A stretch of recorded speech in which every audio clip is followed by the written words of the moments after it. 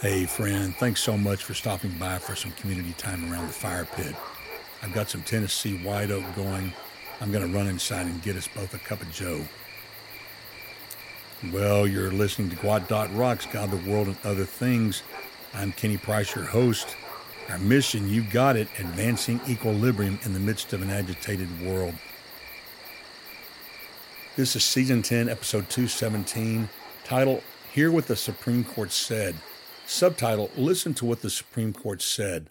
Let me say right up front that I'm basically reading the decision as it was written, minus all of the appeals to the different lawsuits that have been had throughout the ages regarding all of this. So in other words, all of the lawsuits have been extracted so that it reads as the document makes sense. This is October term 2021, the syllabus, Supreme Court of the United States, Dobbs, State Health Officer of the Mississippi Department of Health, et al. V. Jackson Women's Health Organization, et al. Certiorari, and that means a writ of superior court to call up the records of an inferior court or a body acting in a quasi-judicial capacity. So this is the certiorari to the United States Court of Appeals for the Fifth Circuit. Argued December 1st, 2021, decided June 24th, 2022.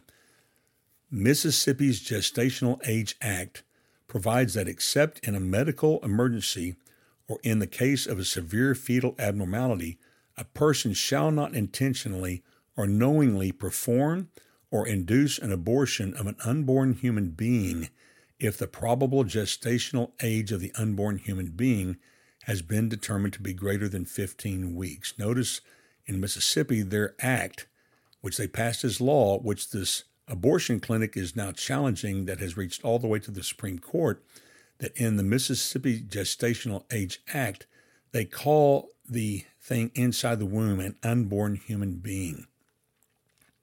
Respondents, Jackson Women's Health Organization, an abortion clinic, and one of its doctors challenged the act in federal district court, alleging that it violated this court's, talking about the Supreme Court's precedents, establishing a constitutional right to abortion, in particular Roe v. Wade, and Planned Parenthood of Southeastern Pennsylvania versus Casey. The district court granted summary judgment in favor. Now, this is talking about the Fifth Court of Appeals, granted summary judgment in favor of respondents, talking about the abortion clinic, and permanently enjoined enforcement of the act, reasoning that Mississippi's 15-week restriction on abortion violates this court's, talking about the Supreme Court's, cases forbidding states to ban abortion pre-viability. The Fifth Circuit affirmed. Before this court, talking about the Supreme Court, petitioners, that is the state of Mississippi, defended the act, which is their law, on the grounds that Roe and Casey were wrongly decided, and that the act is constitutional because it satisfies rational basis review. Now, this is going to be one of the key pivot points that the Supreme Court uses to overturn Roe v. Wade. The fact that the Mississippi Act satisfies rational basis review. Rational basis review means, in the U.S. constitutional law, rational basis review is the normal standard of review that courts apply when considering constitutional questions, including due process or equal protection questions under the Fifth Amendment or 14th Amendment. Now, these are key amendments that are appealed to throughout this argument over all of these years. It says, held, the Constitution does not confer a right to abortion. Roe and Casey are overruled, and the authority to regulate abortion is returned to the people and their elected representatives.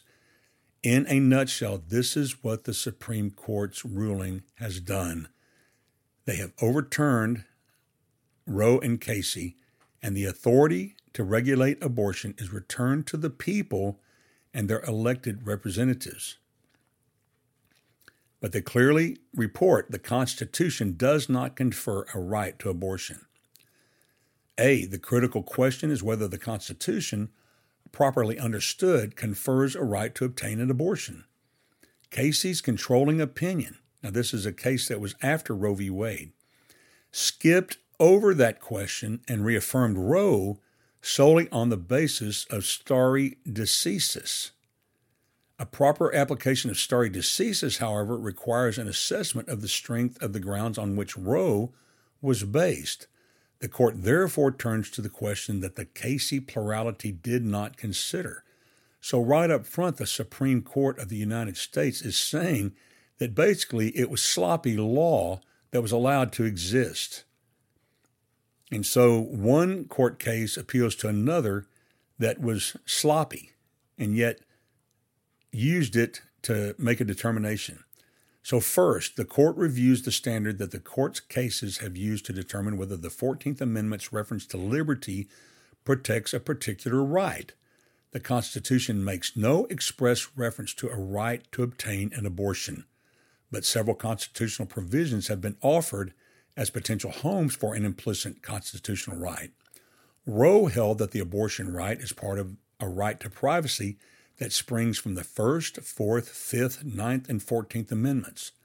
Isn't that astounding? All of these amendments that they claimed pointed to the abortion right as a part of privacy that springs from the First, Fourth, Fifth, Ninth, and 14th Amendments. The Casey court grounded its decision solely on the theory that the right to obtain an abortion is part of the liberty that's quote-unquote protected by the 14th Amendment's Due Process Clause. Others have suggested that support can be found in the 14th Amendment's Equal Protection Clause, but that theory is squarely foreclosed by the court's precedents.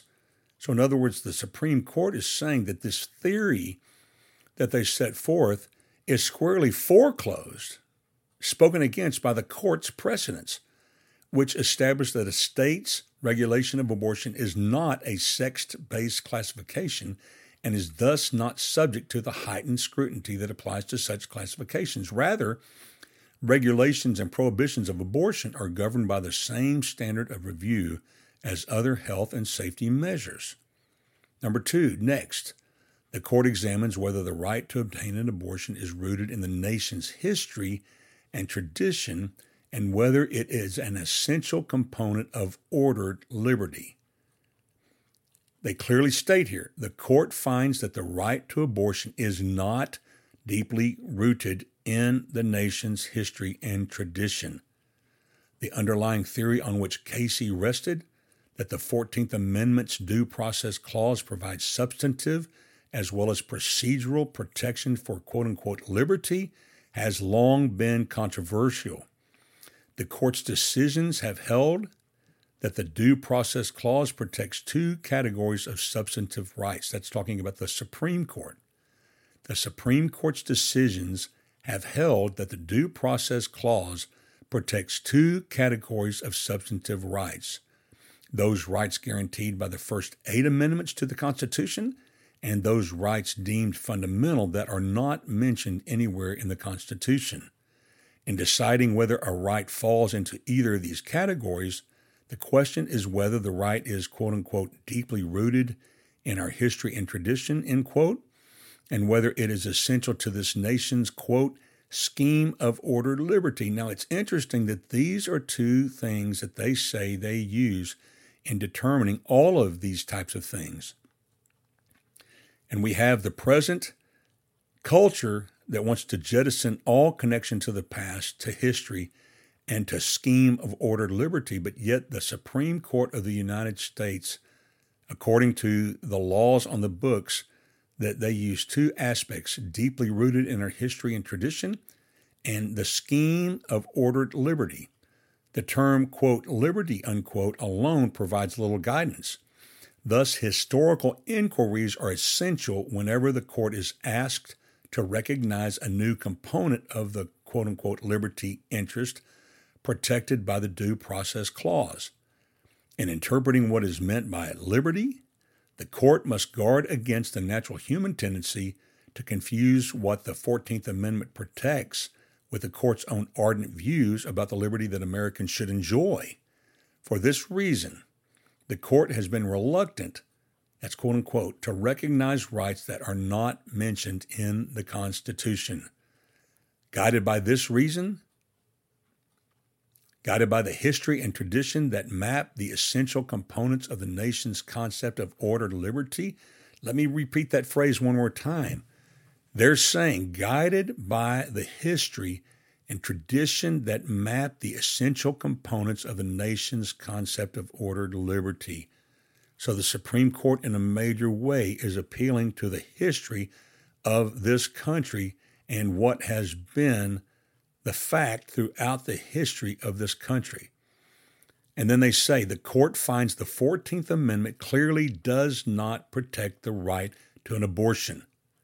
Until the latter part of the 20th century, there was no support in American law for a constitutional right to obtain an abortion. No state constitutional provision had recognized such a right. Until a few years before Roe, no federal or state court had recognized such a right, nor had any scholarly treatise. Indeed, abortion had long been a crime in every single state. At common law, abortion was criminal in at least some stages of pregnancy and was regarded as unlawful and could have very serious consequences at all stages. American law followed the common law until a wave of statutory restrictions in the 1800s expanded criminal liability for abortions. By the time the 14th Amendment was adopted, 3/4 of the states had made abortion a crime at any stage of pregnancy. This consensus endured until the day Roe was decided. Listen to the words of the Supreme Court. This consensus that it was a crime at any stage of pregnancy endured until the day Roe was decided. Roe either ignored or misstated this history. Now listen to what the Supreme Court is saying. They say that Roe either ignored or misstated this history. And Casey, which was a case that came later, declined to reconsider Roe's faulty historical analysis. And Casey declined to reconsider Roe's faulty historical analysis. For the past 50 years, we have seen the taking of millions of lives because of Roe's faulty historical analysis. It goes on, respondents' argument that this history does not matter flies in the face of the standard the court has applied in determining whether an asserted right that is nowhere mentioned in the Constitution is nevertheless protected by the 14th Amendment. Let me read this again. So the respondents' argument, in other words, the people trying to say that Mississippi was wrong and that the Roe v. Wade should be upheld, the respondents' argument that this history does not matter flies in the face of the standard the court has applied in determining whether an asserted right that is nowhere mentioned in the Constitution is nevertheless protected by the 14th Amendment. The Solicitor General, now this gets confusing here, because we need to keep in mind that the Solicitor General is an officer of the U.S. Justice Department who represents the federal government in cases before the U.S. Supreme Court. What that means, friend, is that the Solicitor General speaks for the United States government. But keep in mind, and what gets confusing is that the Supreme Court of the United States is the Supreme Court of the United States government and its people. But yet the Solicitor General is acting on behalf of the U.S. Justice Department, which ultimately the person over the U.S. Justice Department is a political appointee. And so within the Office of Presidency, the U.S. Justice Department is found. Okay, so the Solicitor General here is actually acting as the advocate to continue the support of Roe v. Wade. That's where it gets confusing. The Solicitor General, of course, will usually represent what the current president's views are. The Solicitor General repeats Roe's claim that it is doubtful abortion was ever firmly established as a common law crime, even with respect to the destruction of a quick fetus. Now, what the Solicitor General of the United States, this is coming from the Justice Department, is arguing is that it's doubtful that abortion was ever firmly established as a common law crime, even with respect to the destruction of a quick fetus, which is absolutely ludicrous. Let me define, the quick fetus is a fetus that has developed to a stage that it moves within the womb of the mother. But the Supreme Court says, but the great common law authorities, Bracton, Koch, Hale, and Blackstone, all wrote that a post-quickening abortion was a crime. Moreover, many authorities asserted that even a pre-quickening abortion was unlawful and that, as a result, an abortionist was guilty of murder if the woman died from the attempt. The Supreme Court goes on to say that the Solicitor General suggests that history supports an abortion right because of the common law's failure to criminalize abortion before quickening, but the insistence on quickening was not universal, and regardless, the fact that many states in the late 18th and early 19th century did not criminalize pre-quickening abortions does not mean that anyone thought the states lacked the authority to do so. Instead of seriously pressing the argument that the abortion right itself has deep roots, supporters of Roe and Casey contend that the abortion right is an integral part of a broader, entrenched right. Roe termed this as a right to privacy, and Casey described it as the freedom to make intimate and personal choices that are central to personal dignity and autonomy. Ordered liberty sets limits and defines the boundary between competing interests. Roe and Casey each struck a particular balance between the interest of a woman who wants an abortion and the interest of what they termed potential life. But the people of the various states may evaluate those interests differently. The nation's historical understanding of ordered liberty does not prevent the people's elected representatives from deciding how abortion should be regulated. 3. Finally, the court considers whether a right to obtain an abortion is part of a broader entrenched right that is supported by other precedents. The court concludes the right to obtain an abortion cannot be justified as a component of such a right.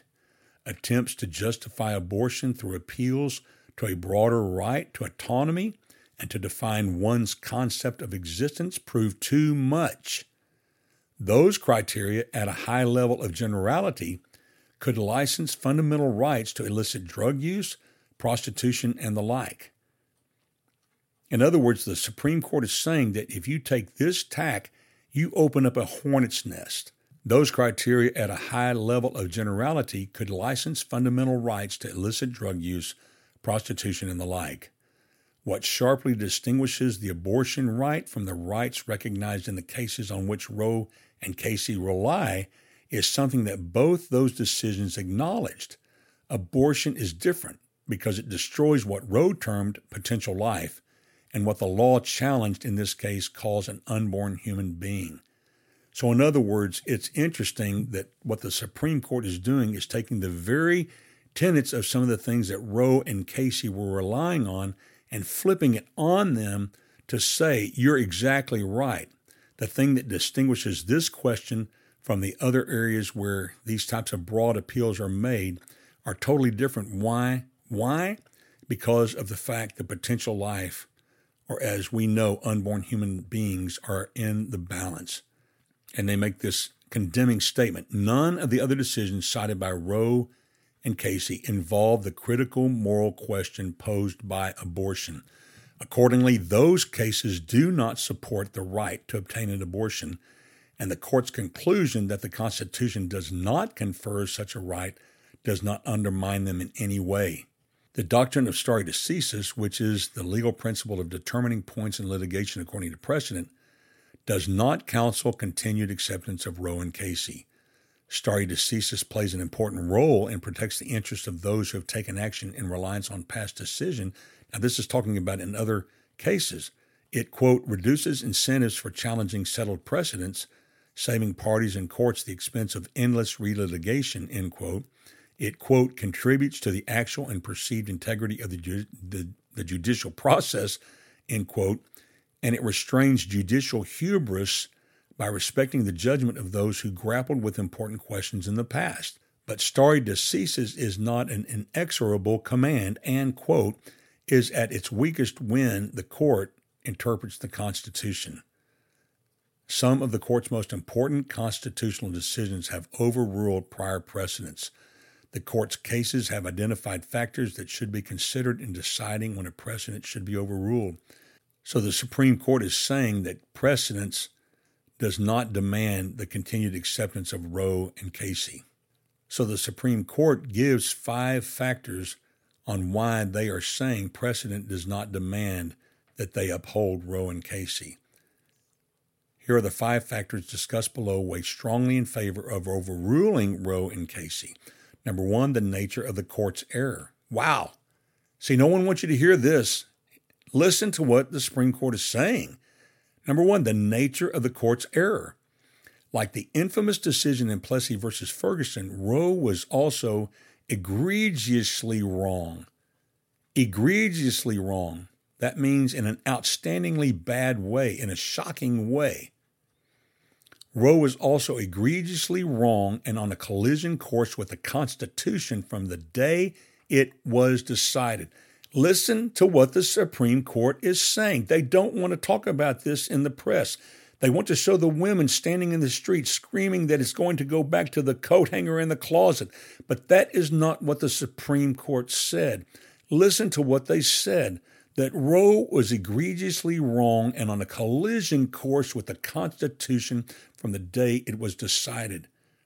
And Casey perpetuated its errors, calling both sides of the natural controversy to resolve their debate, but in doing so, Casey necessarily declared a winning side.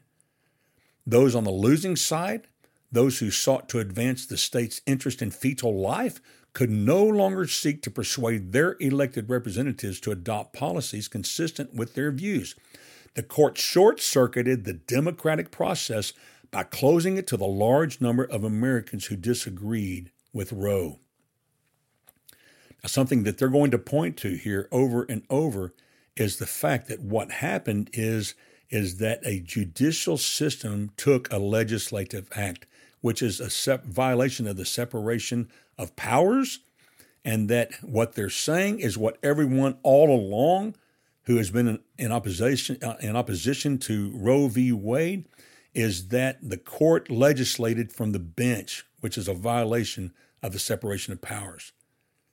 Now, the Supreme Court is saying that's exactly what they did, and that the court short-circuited the democratic process, in other words, through the legislative branch, by closing it to the large number of Americans who disagreed with Roe. Number two, not only the nature of the court's error, but number two, the quality of the reasoning. Now, friend, you're not going to hear this on all the liberal presses, but the Supreme Court of the United States said that the second reason that they find in favor of overruling Roe and Casey and not appealing to precedent that it must be maintained is the quality of the reasoning. I've got this in red outline. Without any grounding in the constitutional text, history, or precedent, Roe imposed on the entire country a detailed set of rules for pregnancy divided into trimesters, much like those that one might expect to find in a statute or a regulation. See, this is back to legislation. Roe's failure even to note the overwhelming consensus of state laws in effect in 1868 is striking, and what it said about the common law was simply wrong. Let me read this again. Number two, the reason why they're strongly in favor of overruling, in other words, casting aside this concept of precedence that must be maintained, is number two, the quality of the reasoning. Without any grounding in the constitutional text, history, or precedent, Roe imposed on the entire country a detailed set of rules for pregnancy divided into trimesters, much like those one might expect to find in a statute or regulation. Roe's failure even to note the overwhelming consensus of state laws in effect in 1868 is striking, and what it said about the common law was simply wrong. Then, after surveying history, the opinion spent many paragraphs conducting the sort of fact-finding that might be undertaken by a legislative committee, and did not explain why the sources on which it relied shed light on the meaning of the Constitution. As to precedent, citing a broad array of cases, the court found support for constitutional right of personal privacy. Now, this is talking about the Supreme Court that ratified Roe v. Wade. But Roe conflated the right to shield information from disclosure and the right to make and implement important personal decisions without governmental interference. None of these decisions involved what is distinctive about abortion: its effect on what Roe termed potential life. So the Supreme Court is saying that none of these decisions that the court previously used just made mention of the fact that, we're talking about life here. I continue on. When the court summarized the basis for the scheme it imposed on the country, it asserted that its rules were consistent with, among other things, the relative weights of the respective interests involved and the demands of the profound problems of the present day. End quote. These are precisely the sort of considerations that legislative bodies often take into account when they draw lines that accommodate competing interests. Again, they are showing and telling on the former court that it acted legislatively and not as judicial. It acted as legislative. These are precisely the sort of considerations that legislative bodies often take into account when they draw lines that accommodate competing interests. The scheme Roe produced looked like legislation, and the court provided the sort of explanation that might be expected from a legislative body. An even more glaring deficiency was Roe's failure to justify the critical distinction it drew between pre- and post-viability abortions, the arbitrary viability line, which Casey termed Roe's central rule, has not found much support among philosophers and ethicists who have attempted to justify a right to abortion. The most obvious problem with any such argument is that viability has changed over time and is heavily dependent on factors such as medical advances and the availability of quality medical care that have nothing to do with the characteristics of a fetus. My friend, the Supreme Court is putting down in black and white what you and I have known is that the present, or the Roe v. Wade and the continued support of it, denies the science. I continue on. When Casey revisited Roe almost 20 years later, it reaffirmed Roe's central holding, but pointedly refrained from endorsing most of its reasoning. The court abandoned any reliance on a privacy right and instead grounded the abortion right entirely on the 14th Amendment's due process clause. Now, friend, keep this in mind. This is something that you have not heard in the past decades, even within the abortion debate, and those who say that abortion must be allowed and maintained, that they jettisoned the concept of the privacy right as being a grounds to continue to allow abortion to exist. Even within the abortionists' thinking, the court abandoned any reliance on a privacy right and instead grounded the abortion right entirely on the 14th Amendment's due process clause. The controlling opinion criticized and rejected Roe's trimester scheme. When Casey revisited Roe almost 20 years later, it reaffirmed Roe's central holding, but pointedly refrained from endorsing most of its reasoning. The court abandoned any reliance on a privacy right and instead grounded the abortion right entirely on the 14th Amendment's due process clause. In other words, even those who were fighting vigorously to defend the right to abortion had jettisoned the concept that the right to privacy was a viable option of argument. The controlling opinion criticized and rejected Roe's trimester scheme and substituted a new and obscure quote-unquote undue burden test. Casey, in short, either refused to reaffirm or rejected important aspects of Roe's analysis, failed to remedy glaring deficiencies in Roe's reasoning, endorsed what it termed Roe's central holding while suggesting that a majority might not have thought it was correct, provided no new support for the abortion right other than Roe's status as precedent, and imposed a new test with no firm grounding in constitutional text, history, or precedent. Number 3, the workability. Deciding whether a precedent should be overruled depends in part on whether the rule it imposes is workable. That is, whether it can be understood and applied in a consistent and predictable manner. Casey's, quote, undue burden, end quote, test has scored poorly on the workability scale. The Casey plurality tried to put meaning into the, quote, undue burden, end quote, test by setting out 3 subsidiary rules, but these rules created their own problems. And the difficulty of applying Casey's new rule surfaced in that very case. The experience of the courts of appeals provides further evidence that Casey's line between, and that's, quote, permissible and unconstitutional restrictions, quote, has proved to be impossible to draw with precision, end quote. Casey has generated a long list of circuit conflicts. Friends, what this means is as this garbage has continued, that even the laws that they imposed to try to shore up Roe v. Wade created a massive amount of litigation in the courts, which supposedly their determination with Roe v. Wade was to stop all of this. But the Supreme Court said that Casey has generated a long list of circuit conflicts. Continued adherence to Casey's unworkable, quote-unquote, undue burden test would undermine, not advance, the, quote, even-handed, predictable, and consistent development of legal principles, end quote. In other words, the unraveling of law that makes sense. Number 4, effect on other areas of law. Roe and Casey have led to the distortion of many important but unrelated legal doctrines, and that effect provides further support for overruling those decisions. So we see that this ripping apart of legal common sense, the court is saying, has extrapolated over into areas that have nothing to do with Roe and Casey. Reason number 5, reliance interests. Overruling Roe and Casey will not upend concrete reliance interests like those that develop in cases involving property and contract rights.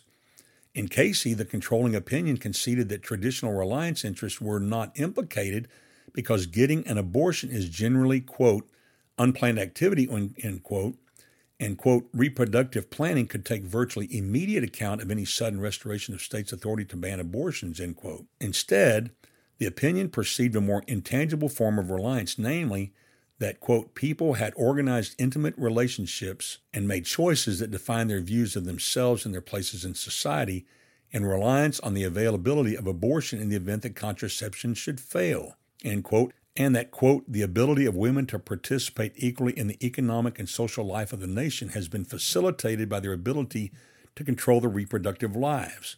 The contending sides in this case make impassioned and conflicting arguments about the effects of the abortion right on the lives of women as well as the status of the fetus. The Casey plurality's speculative attempt to weigh the relative importance of the interest of the fetus and the mother represented a departure from the original constitutional proposition that courts do not substitute their social and economic beliefs for the judgment of legislative bodies. Again, the conflict between legislation and judiciary.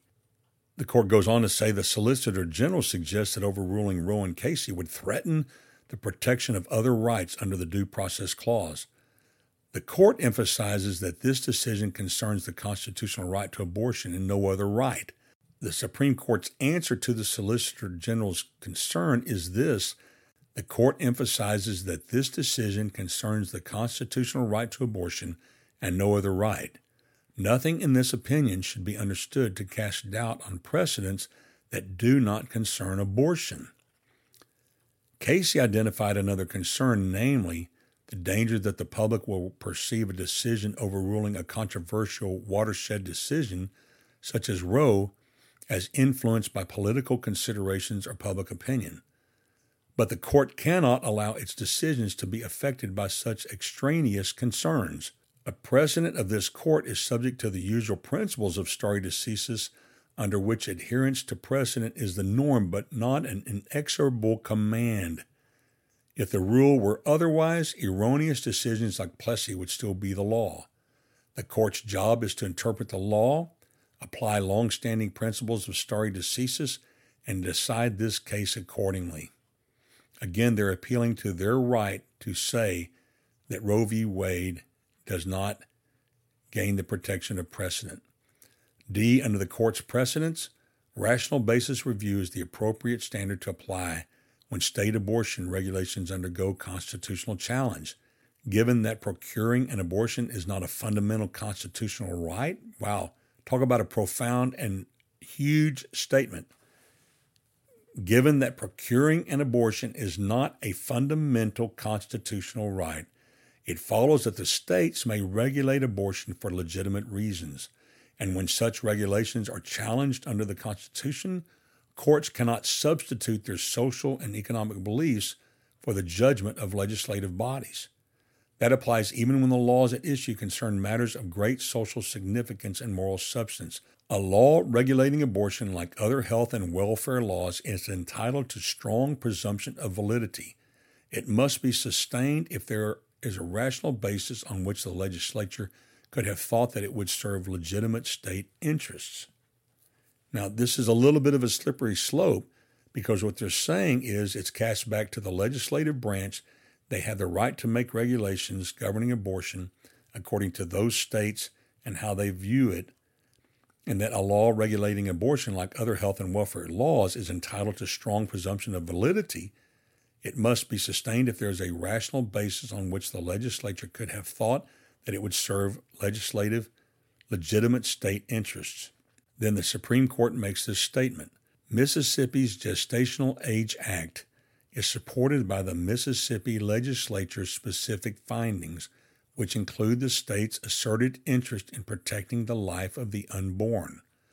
These legitimate interests provide a rational basis for the Gestational Age Act, and it follows that respondents' constitutional challenge must fail. Abortion presents a profound moral question. The Constitution does not prohibit the citizens of each state from regulating or prohibiting abortion. Roe and Casey arrogated that authority. The court overrules those decisions and returns that authority to the people and their elected representatives. So they reversed and remanded. Dear friend, it's a start. It tells us this is how serious the battle is. It's taken 50 years to overturn sloppy legislative decrees from the judicial branch. And so it's not over with, but I tell you what, the powers of the enemy are hurting right now because they have been overturned in this regard. And so, dear friend, we need to continue to pray. We need to praise God for those who have taken the decades and years that it has taken and the money to continue to hammer home the truths that finally have been revealed in this Supreme Court document. We need to thank God for that. But friend, we need to continue to pray because this is just the beginning of the unraveling of the power and the grip of evil over our nation and over our world. Dear friend, God wants us to have a successful life. He wants you and I to enjoy the peace that passes understanding. And to do that, we have to have the basis of civilization that is for us and not against us. Friend, this is a major victory in the spiritual realm. The forces of evil are being pushed back. Is it an ultimate victory? Absolutely not, because states are going to continue to be able to allow to commit abortion and have babies' lives taken. And so, dear friend, we've got to continue to pray. We need to celebrate life, celebrate the victory. Pray for women who have been victimized by abortion. Dear friend, I want to remind you that it is a sin that is committed by the woman. And so don't you know that Satan is dancing a jig because of all the women who are coming under the judgment of Almighty God and the chastisement of Almighty God for taking the life of the unborn. And the evil men of this world sit back and laugh because it is the woman who is to bear the brunt of this sin. What a tragedy. What an abuse. For all of the women who claim abuse, my friend, this is the ultimate abuse against women in the world, is that they are the ones who bear the brunt. And so my heart goes out for any person who has committed an abortion. And I want to say to you, if you have had an abortion, it is not the unpardonable sin. If you will ask God to forgive you for this terrible wrong that you have done, He will forgive you and He will give you a clean heart in regards to this. And you will be lifted up and you will be taken up out of the oppression and the mental anguish that you have suffered under ever since you committed that act. And so I want to say to you, Christ is willing to forgive, but you have to act and you have to repent. Become an ambassador for the truth. Stand up for what is right, and God will restore and God will heal. And friend, we need to continue to pray for the states who are going to go now into hyperdrive to make sure that a woman will continue such atrocities. The corporations that are already coming forward to say that they will pay for the woman to move and fly to wherever they need to go to have this terrible thing done. Let's continue to pray.